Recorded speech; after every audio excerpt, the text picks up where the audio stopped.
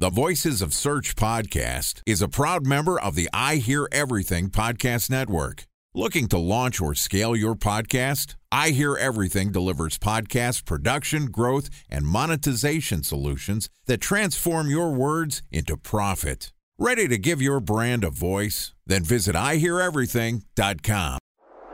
Bridge toll, California, customer service number. Highway miles to the gallon, Ford Focus. Thailand cave rescue operation. What is Schema F? Best wine bars in San Carlos, California. Best Western hotels. How old is Ronaldo? What happened with Big Brother? What's a good engagement? How long before a wedding should I send out How many save the games dates? are in the first series? Use IMAP to check email on other email clients. Identify fonts from Where to find We were the 4 best years in power. Avid burgers.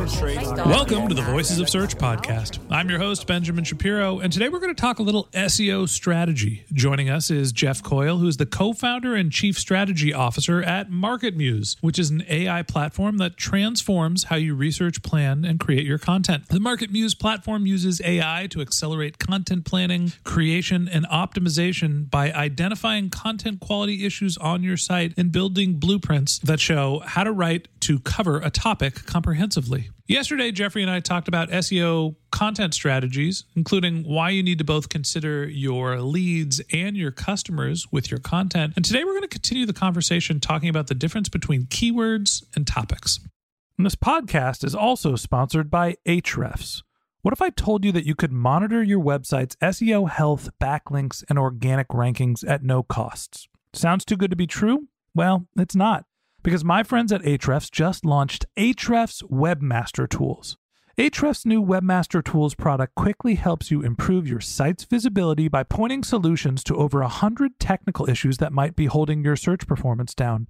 Plus, AWT monitors for backlinks so you'll know the most linked to pages and how those links are affecting your rankings. And AWT shares what keywords your website ranks for and compares how you stack up against competitors for key metrics like search volume, keyword difficulty, and traffic value.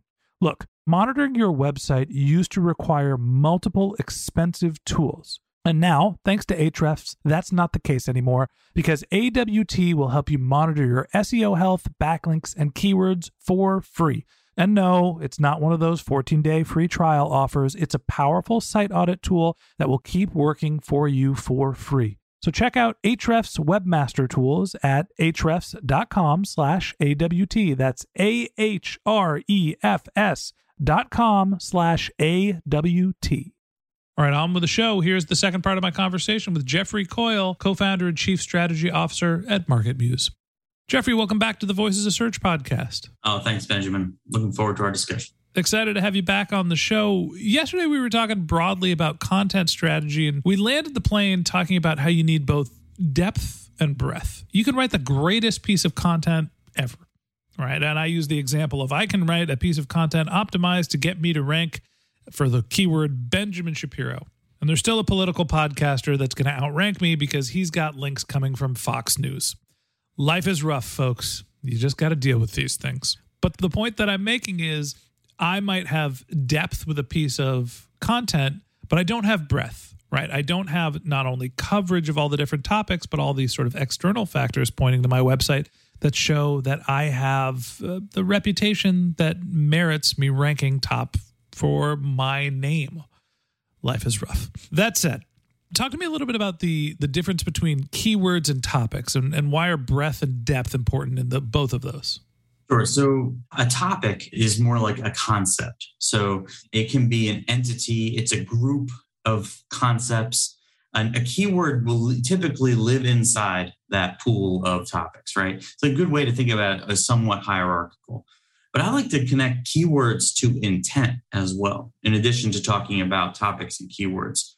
So semantic relatedness typically relates to the saying, if you are going to cover this one topic, it's highly likely, or these are other related topics to that core topic. And keywords can live within those things. Because like I always joke around, it's like there's keywords that live within a topic. It's like the square rectangle thing. There's sometimes you don't know the difference between a keyword and a topic, but it's great to approach all of those things similarly, to say, I want to cover this really well. I want to achieve goals for the user that I'm going to write against. And if I'm going to build on a topic that is general, right? I want to understand, are there different meanings for this specific topic? How fractured is this specific topic for intent? So if people are searching for this specific topic, are they at different stages of the funnel? That's intent fracture.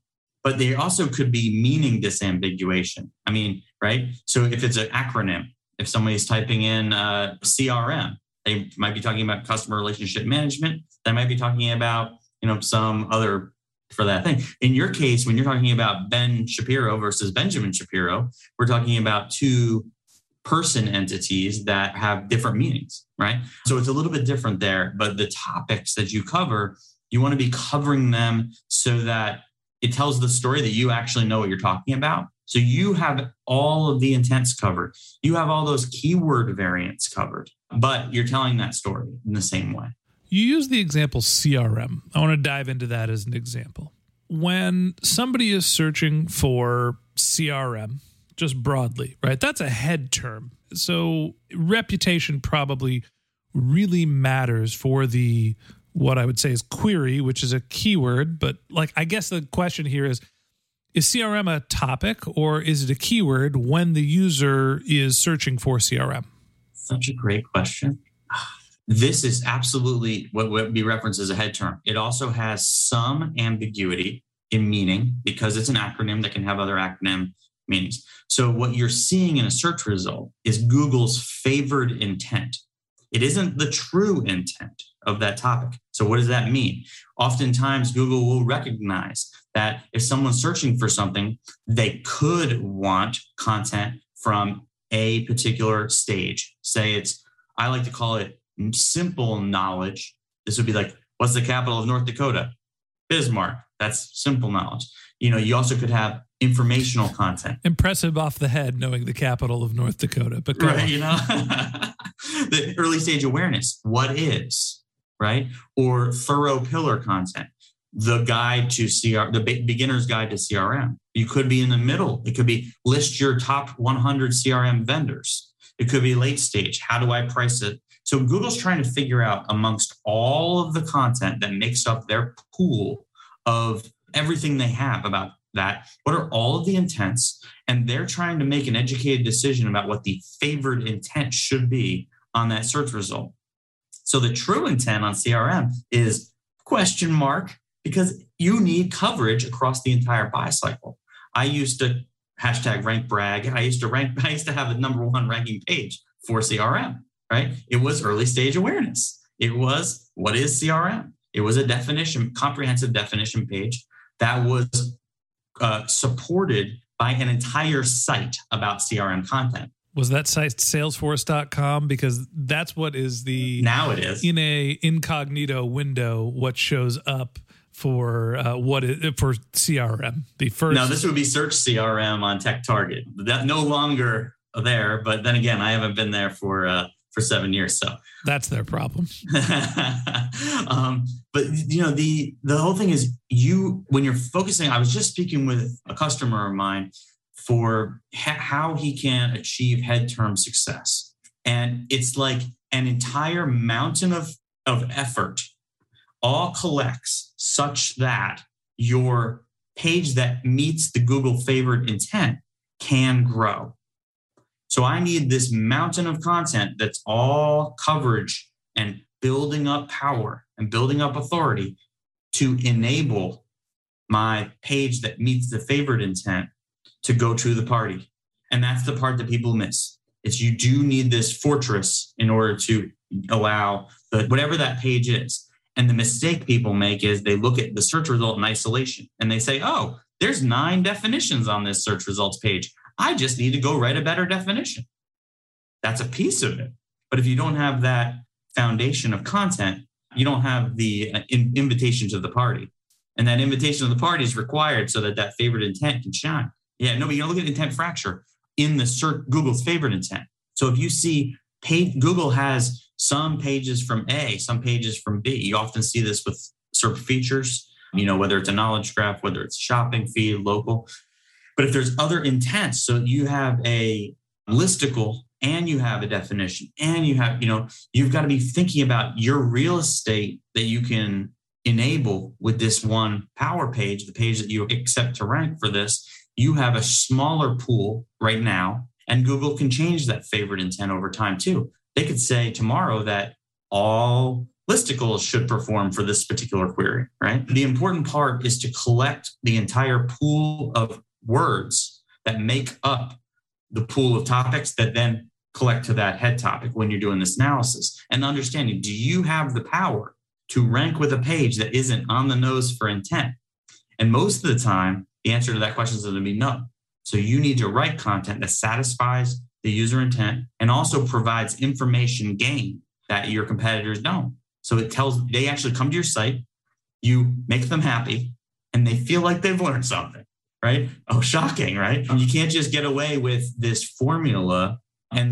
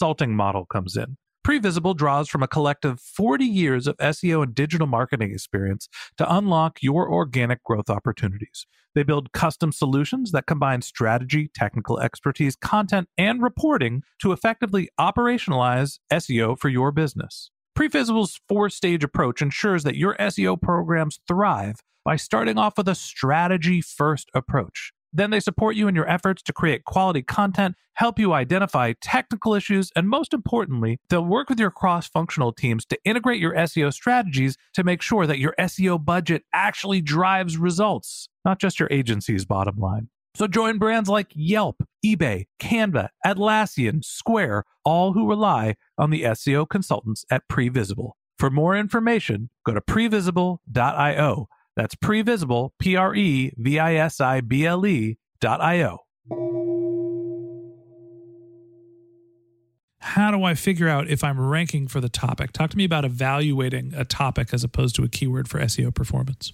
That's a great thing. And two of the pieces, backpedaling through what you had stated. One example, CRM, Salesforce, that's their stock symbol as well. So you get a unique dynamic there that adds color to that particular search result. HubSpot's a great example of cluster development, of building out content clusters. I like to say it's a jaw with teeth. Sometimes people go out and they just write teeth when they don't have the jaw. Sometimes that's going to work. Sometimes it's not. It's like throwing dice. It's going to work when you have some existing authority on semantically related things. You have a low competition zone. You can go write that great article that satisfies the intent, and it's going to work. HubSpot is a great example of that, where they've taken shots at explicit intent use cases, and they've done well, but they've also built great clusters. And when they get one that's working throughout, and by the way, I'm going to answer your question in a second, that is working throughout, that entire pool of pages all represents this massive power that then they can channel the power. They'll often channel those power sources to landing pages. Fun fact. But you can only do that when you're really powerful. And if you want to go check out a really great example, go check out web.archive.org's for HubSpot for all of their topic clusters content, and go back in time and watch how that's developed. It's a really cool use case with HubSpot. But basically, how do you monitor this? You've got to monitor these things as individual pages, and you've got to monitor them as collectives. Both understanding the pages based on the user patterns, the pages that users who enter that they will likely see based on your internal linking structures, but also the ones that all connect to the same semantic aboutness of the topic. So I need to know all the pages on my site that connect to CRM, and then I need to go into my second tier. Maybe it's contact center. Maybe it's customer service, customer success.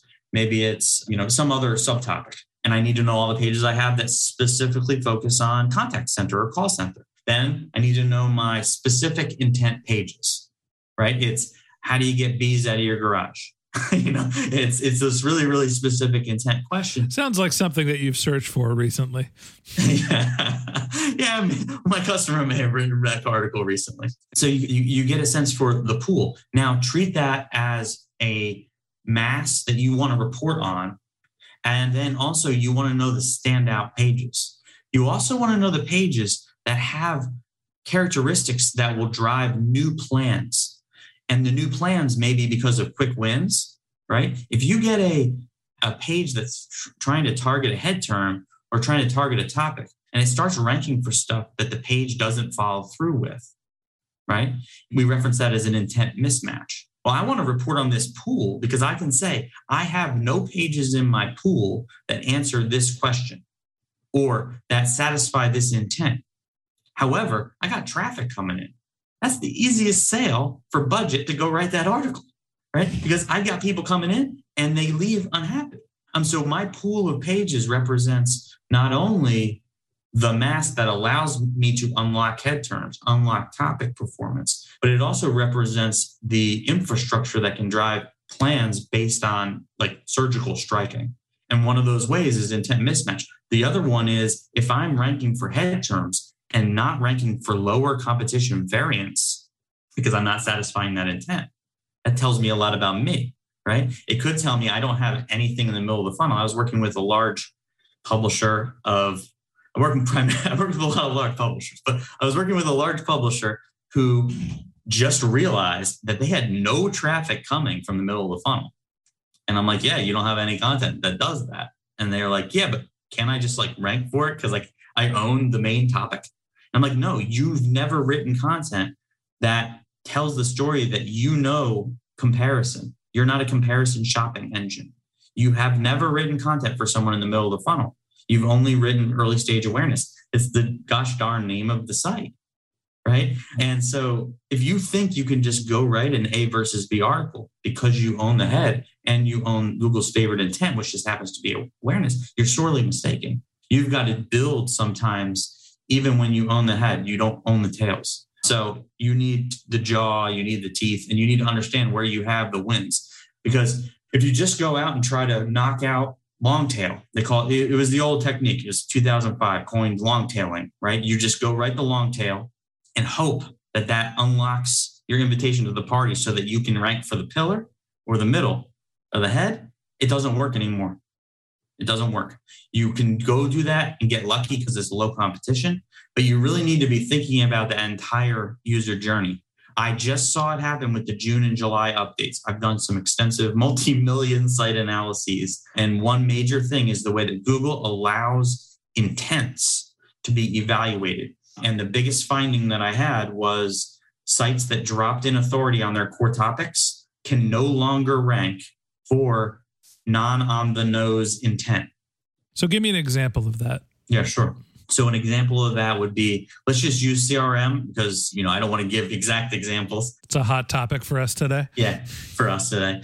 Let's say I was ranking for customer relationship management before, and I was also ranking for best customer relationship management software. And I was also ranking for customer relationship management free.